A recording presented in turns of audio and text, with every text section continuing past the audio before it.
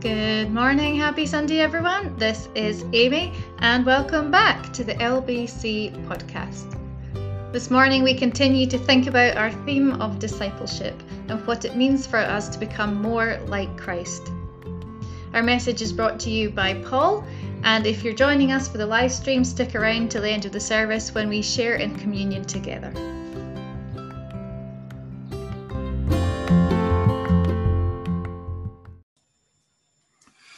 Good morning, everyone. I hope you're all well today.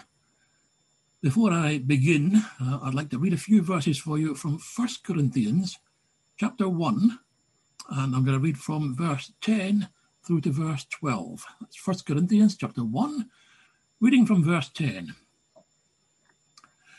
I appeal to you, brothers and sisters, in the name of our Lord Jesus Christ, that all of you agree with one another in what you say, and that there be no divisions among you, but that you be perfectly united in mind and thought. My brothers and sisters, some from Chloe's household have informed me that there are quarrels among you. What I mean is this: one of you says, I follow Paul. Another, I follow Apollos. Another, I follow Cephas.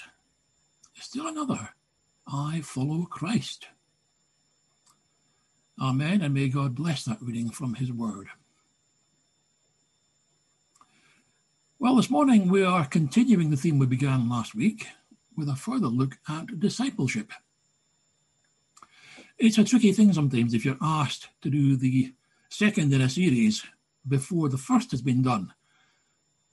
You don't want to think too far in advance about what you might say until you know what the first person has said or done. You don't want, after all, to be scrapping everything because you find that somebody's already said it.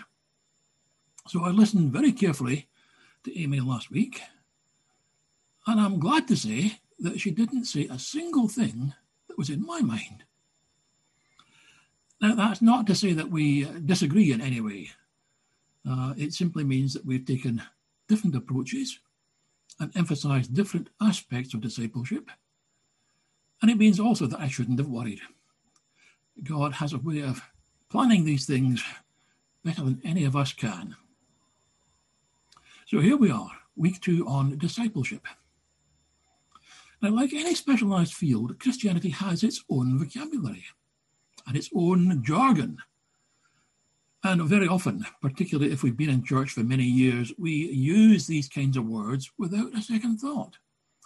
We know what we mean, but it's not always helpful if we want other people, maybe even people outside the church, to understand what we're talking about. And so as I began to think and to pray about this morning's sermon, my first thought was perhaps the most obvious question of all. What is discipleship?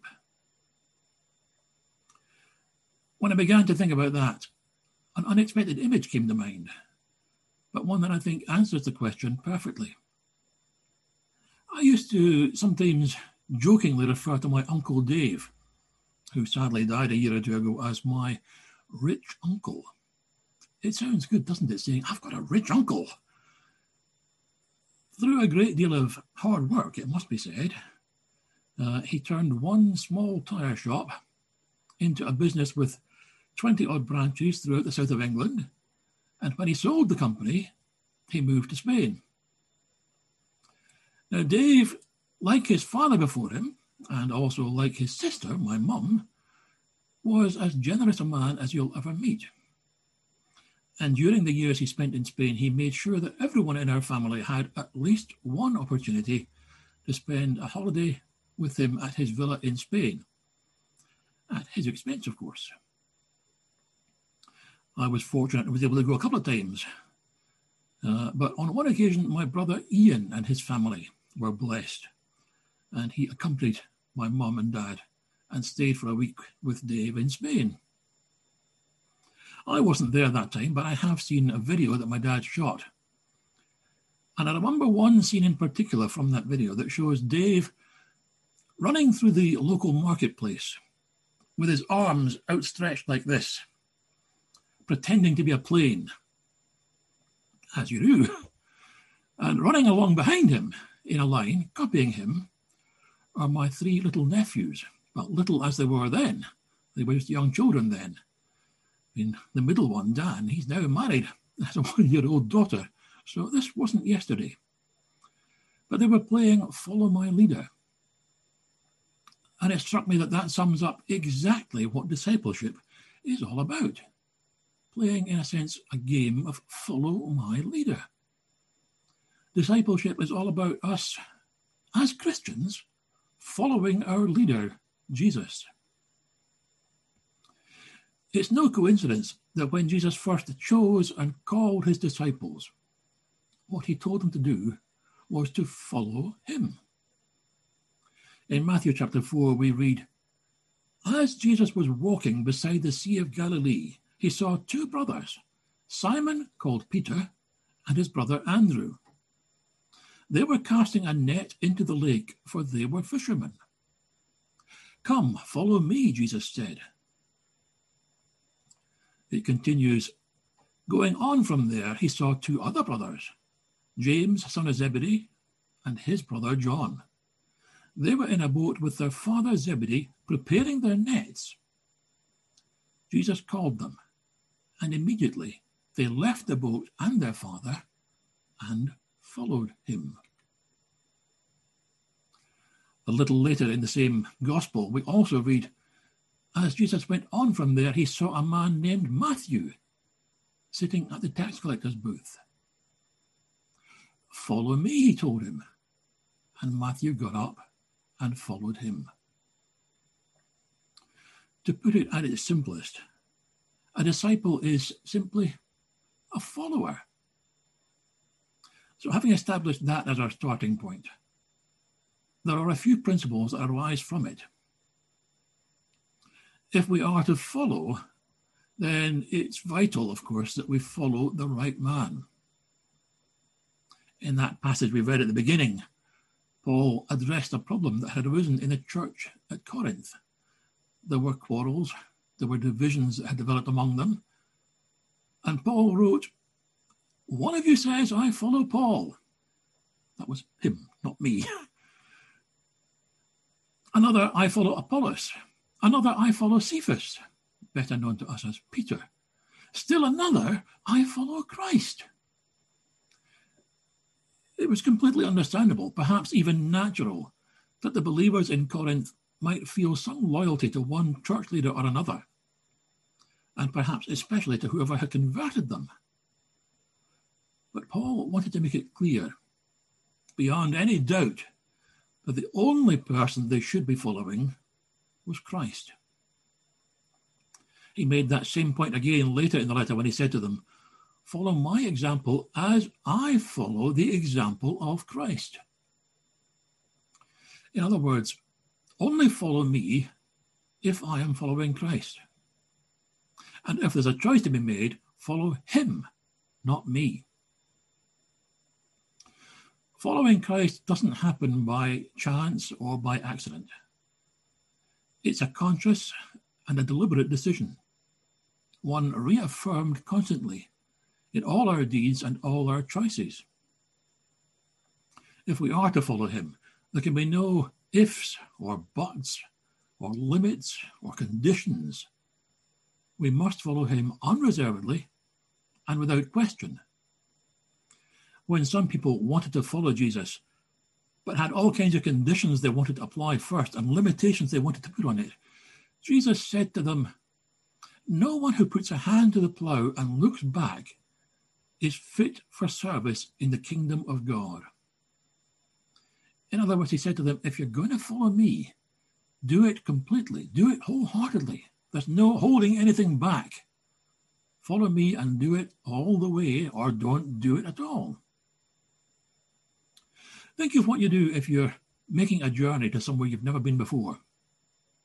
If you're old-fashioned, like me, you probably still look at a map. Not many folk do that these days. It's more likely that you've got your sat-nav or an app on your phone and you program in your destination and it gives you directions. Whether it's a sat-nav or an app or an old-fashioned map, you've still got to follow the directions all the way. If you don't follow them all the way, you won't reach your destination. The same way, following Jesus is only following him if you follow him all the way. So having made that first decision to follow him, in other words, to be a disciple, there are many little decisions, little choices that follow that big one. If we are going to be disciples and follow him, how can we be sure we make the right choices? Well, firstly, it's to our advantage that a key difference between Christianity and the Judaism that it shares a common root with is that while the Jews still essentially follow a rule book, we as Christians follow a man. Not just a set of rules, but a man. God has very graciously not just given us a set of rules to be kept, but an example to be followed in the person of his Son. Sometimes even now, youngsters will copy their heroes, whether they're footballers, pop stars, whatever.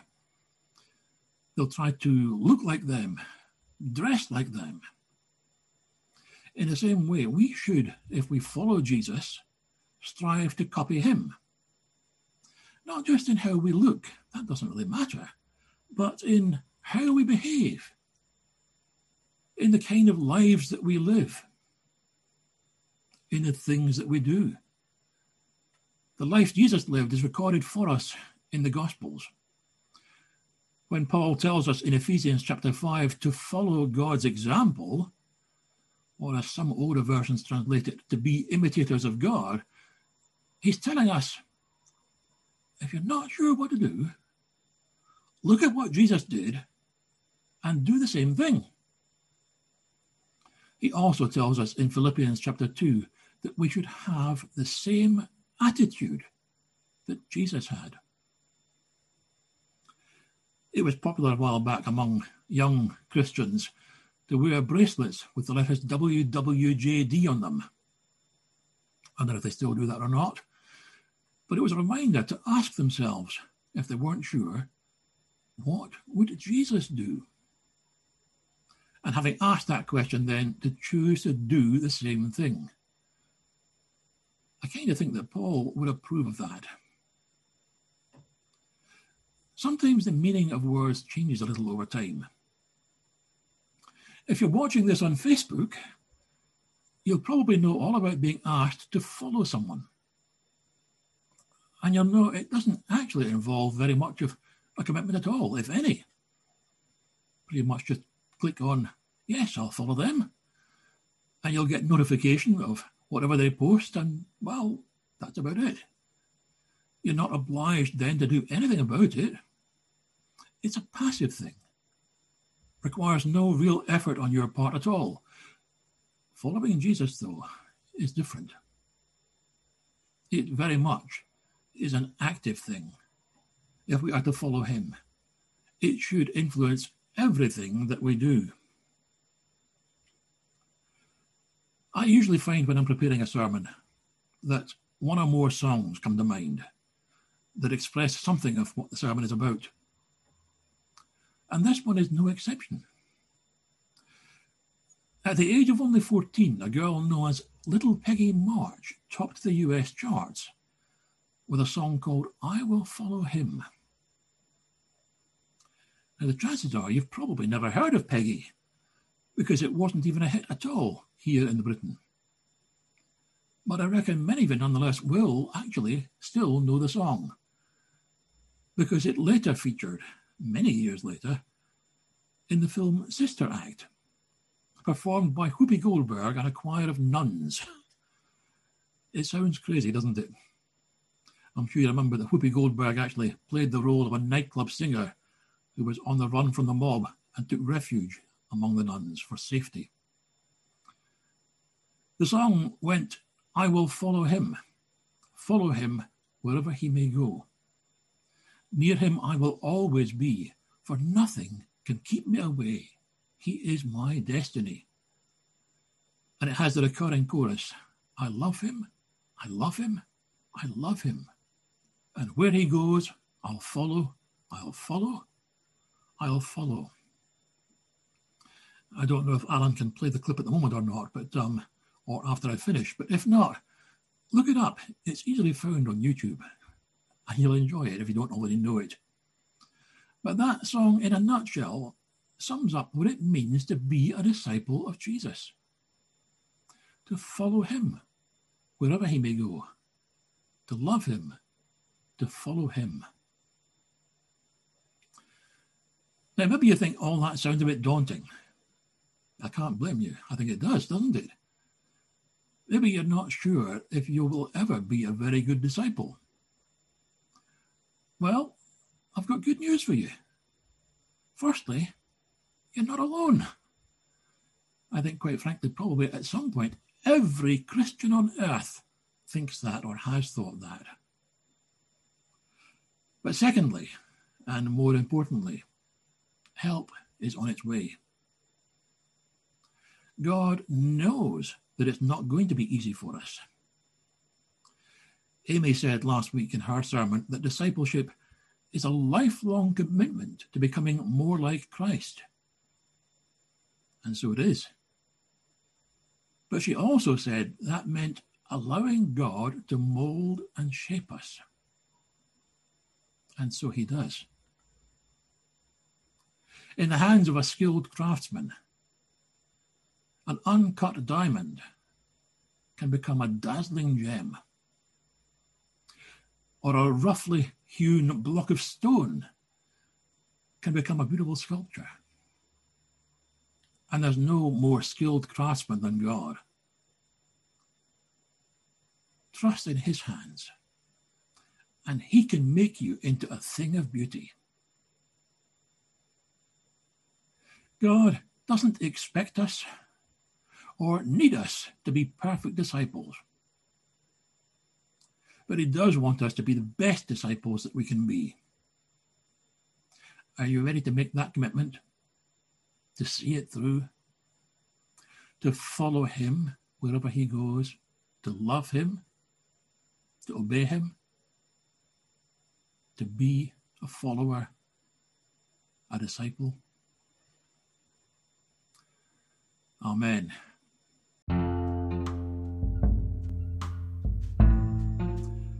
We'd like to leave you with questions for coffee. So I've got a couple of questions for you now that you might want to consider, and there will be an opportunity to join and chat over coffee with other people about these questions. The first, quite simply, is, am I a better disciple now than I was yesterday, or last week, or a year ago? And secondly, how can I be a better disciple tomorrow than I am today?